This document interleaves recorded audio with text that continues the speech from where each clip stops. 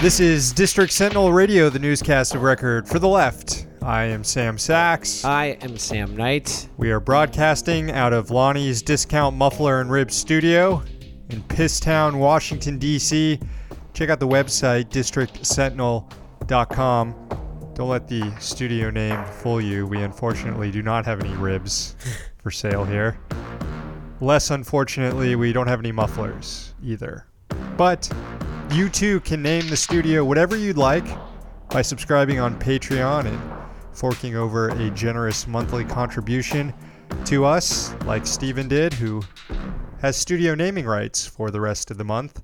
We're actually probably going to extend that into the first week of January, too, because we're not going to be recording between Christmas and New Year's, as is usually our custom. Yeah, honestly, I like the name right now as it is, so we might just keep it going indefinitely until someone steps up with a new generous contribution to have the naming rights of the studio.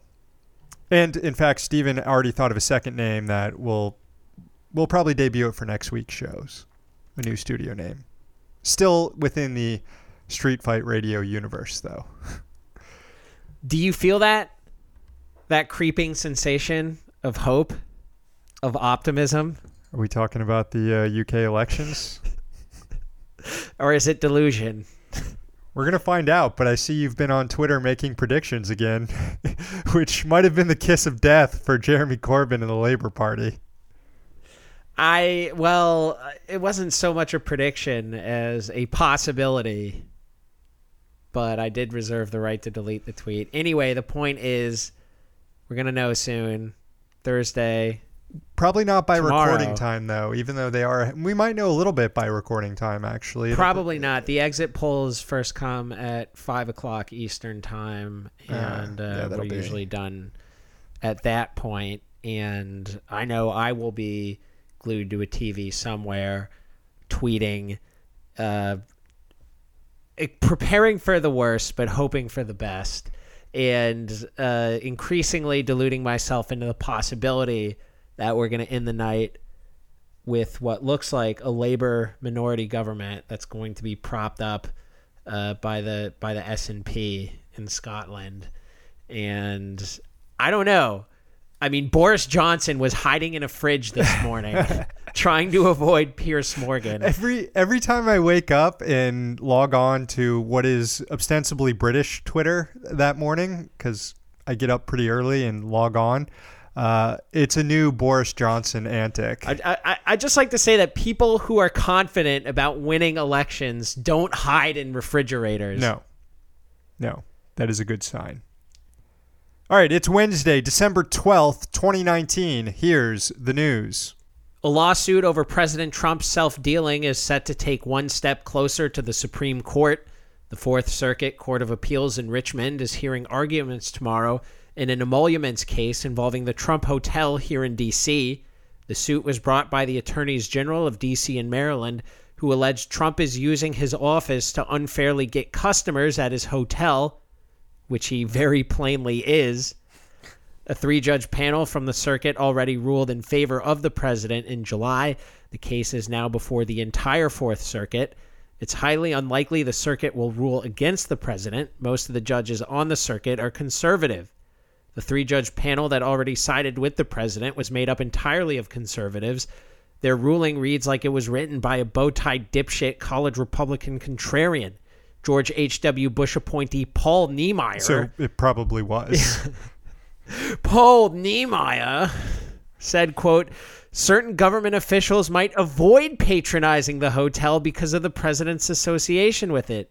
This assumes the government just sort of wields no power at all. It's incredibly vapid. Also, just because people might decide to not go to Trump's hotel because they hate Trump doesn't negate the fact that people are going to Trump's hotel to curry favor with him in violation of the emoluments clause. Right. I mean, doesn't matter how many. It's not a wash. It's not a balance sheet here. So, and something we said on the show, a classic example of this, although it doesn't involve foreign government, but it involves the T-Mobile dipshit CEO John Legere, which is he was seen at Trump's hotel while he was trying to get approval for the merger between T-Mobile and Sprint, something that involves the Justice Department and the FCC. And a few years beforehand, he was caught on Twitter tweeting about how bad Trump's hotels were. So I don't know. Did the hotel just improve suddenly in the past few years? What possibly could have changed here?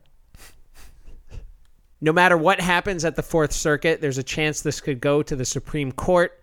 As Courthouse News noted, there are emoluments cases in other appellate circuits too. The Supreme Court hates the so-called split circuit phenomenon when you have mixed messages from the appellate circuits. Mustn't split the circuits. Also, only 4 Supreme Court justices are needed to grant hearings on cases, meaning all 4 liberal justices on the court could force the body to rule on the matter.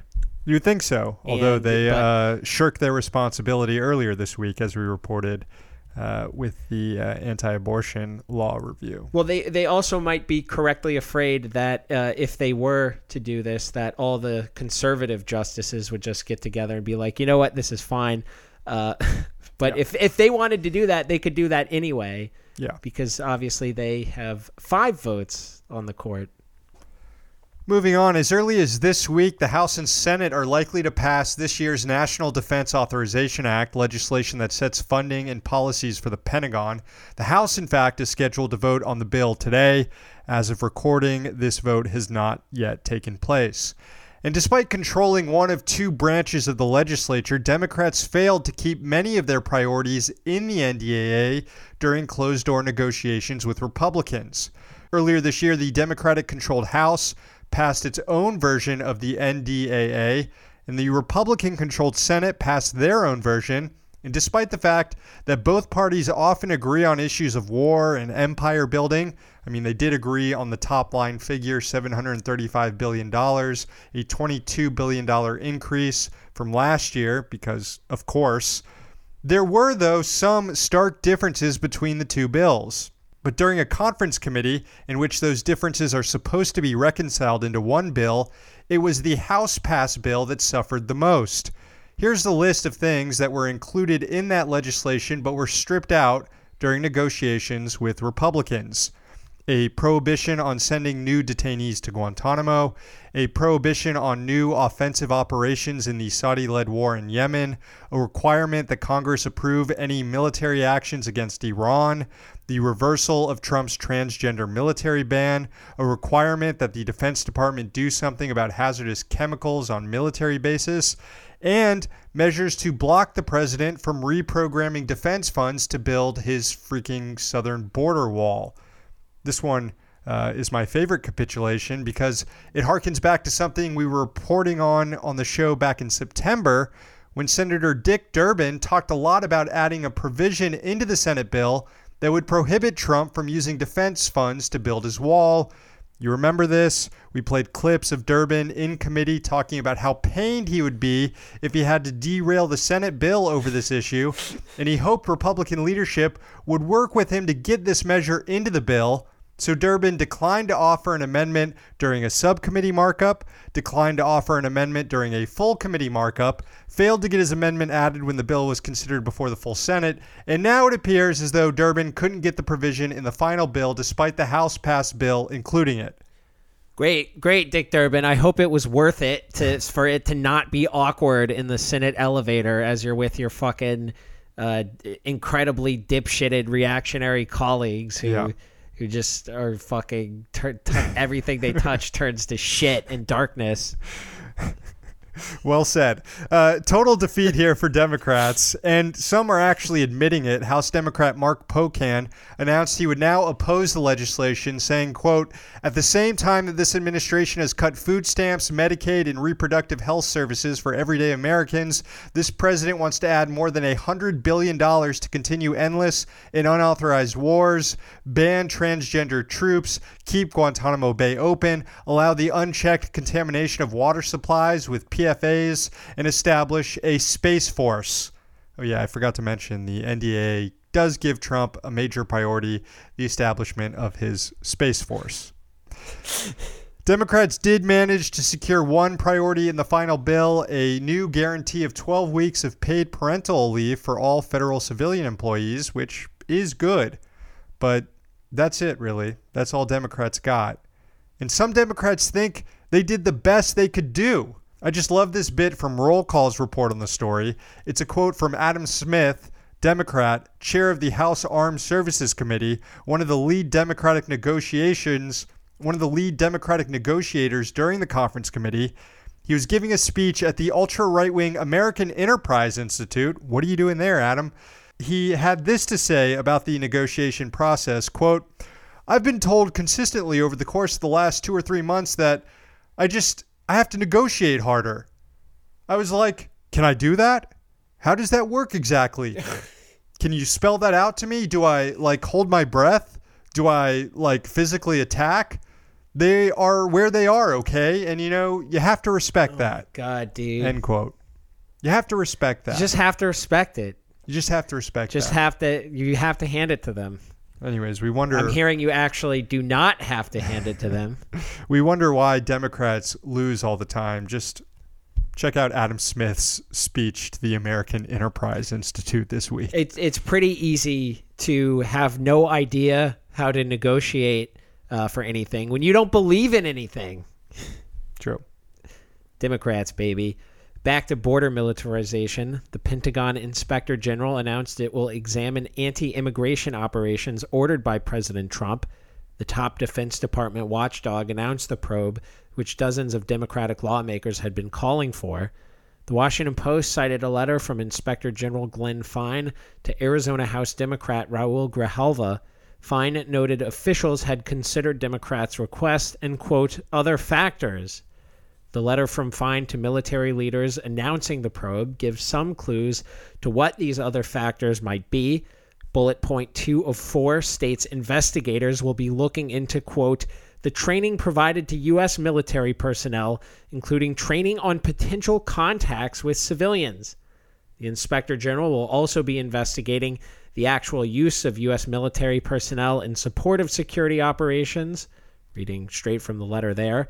The IG is also looking at coordination with the Department of Homeland Security, also how funds are being used to carry out the ongoing operation. I don't know if there's a Trump golf course anywhere in Texas maybe that was used as a staging operation planning area. I would not be surprised one bit, despite what the country club dipshits on the Fourth Circuit have to say about the matter. It seems like the most potential for scandal in this investigation will be in the training regimen. Perhaps the work of Sentinel friend Ken Klippenstein will make an appearance. Ken reported last month that operations produced threat assessments that included, quote, anti-border wall extremists. Count me in among we wish these were actual threats. Finally, Department of Justice Inspector General Michael Horowitz testified before the Senate Judiciary Committee today about his office's oversight report of the investigation into the Trump campaign. If you've been watching MSNBC, then the IG report was the nail in the coffin for Trump conspiracies about a deep state coup. The report should put an end to the QAnon conspiracy, and people like James Comey and Andrew McCabe weren't secretly trying to remove the president. But if you've been watching Fox News or Trump's Twitter stream, then the report confirmed a deep state conspiracy and political operatives within the FBI trying to take out the administration. During today's hearing, we got to hear not from MSNBC or Fox News, but from Michael Horowitz himself. And here he was offering the main takeaways from the report into the Trump counterintelligence investigation. First, it was opened with the proper predicate, sufficient predication by a person, Mr. Priestap, who was not one of the text message persons and senior to those people. Third, that the confidential human source operations, while permitted by FBI policy, should cause everybody to give pause as to whether that policy is sufficient to provide accountability over decisions. And finally, that the FISA process here was not used appropriately, properly, and the rules were not followed. First, third, and finally, there from Mr. Horowitz. So, no deep state coup, no political bias, no verification of the QAnon conspiracy theory, but Horowitz found serious FISA problems and abuses. FISA referring to the Foreign Intelligence Surveillance Act, which created a secret FISA court that handles sensitive surveillance requests. In particular, the IG found 17 violations with how the FBI handled its FISA warrant with regard to Trump campaign staffer Carter Page. This is big to me because I've been saying that Carter Page was innocent for like years. I mean, he is guilty of being a Trump-supporting right-wing idiot, but he wasn't a Russian spy, as most liberal media outlets and pundits depicted him. Basically, FBI agents misrepresented facts and made omissions in its warrant application process, making the case against Carter Page look stronger than it really was. This is a serious issue, but it's one that we've known about for a long time, long before Carter Page came on the scene. Edward Snowden, back in 2013, told us all about FISA abuses, how the system is ripe for exploitation. That kicked off a push to reform surveillance authorities, which mostly came up short due to sustained opposition to them by NSA-friendly lawmakers like Lindsey Graham. Instead, all that came out of the reform push was the USA Freedom Act, which left FISA mostly intact but changed the NSA's call records program. Well, fast forward to today, and Lindsey Graham has completely changed his tune on FISA. So if you're wondering how to get surveillance hawks on board with reforming spy authorities, it's easy. Just have it revealed that their political allies may have been victims of FISA abuse. In 2017, Lindsey Graham introduced legislation to make FISA authorities permanent. He was such an ardent defender of the program back then. Well, here he was today. I'm a pretty hawkish guy. But if the court doesn't take corrective action and do something about being manipulated and lied to, you will lose my support. I know a lot about what's going on out there to hurt us. And they're real threats. And they're real agents. And they're really bad actors out there. I'd hate to lose the ability of the FISA court to operate at a time probably when we need it the most. But after your report, I have serious concerns about whether the FISA court can continue unless there's fundamental reform. After your report, I think we need to rewrite the rules of how you start a counterintelligence investigation and the checks and balances that we need. That is a complete 180 from Lindsey Graham, who has finally realized what so many of us have long realized. Edward Snowden was right. FISA should be scrapped. And that music means the newscast is over, and it's time to read some poetry for our new subscribers over at patreon.com/District Sentinel. $5 a month, you get access to all the bonus content, plus your own haiku written for you and read on the air. This first one is for Mitch. He chugs with a twirl, and he breaks bricks with a smile. A hero, Pongzai. Thank you, Mitch. Thank you, Pongzai, too. Yes, for all the content. All the content. Finally, this is for Benjamin. What stands between us and the permanent darkness? RBG hip bones. Thank you, Benjamin, and thanks to all the new subscribers. Again, that's patreon.com/District Sentinel. Just to be clear, in a pure accelerationist point of view, maybe that's the best thing that can happen. Maybe. I'm an accelerationist at times myself. That'll do it for the show today. Call the rant line 202-684-6108. Leave a message. We will play it on air. We are back tomorrow. We're here in D.C., so you don't have to be.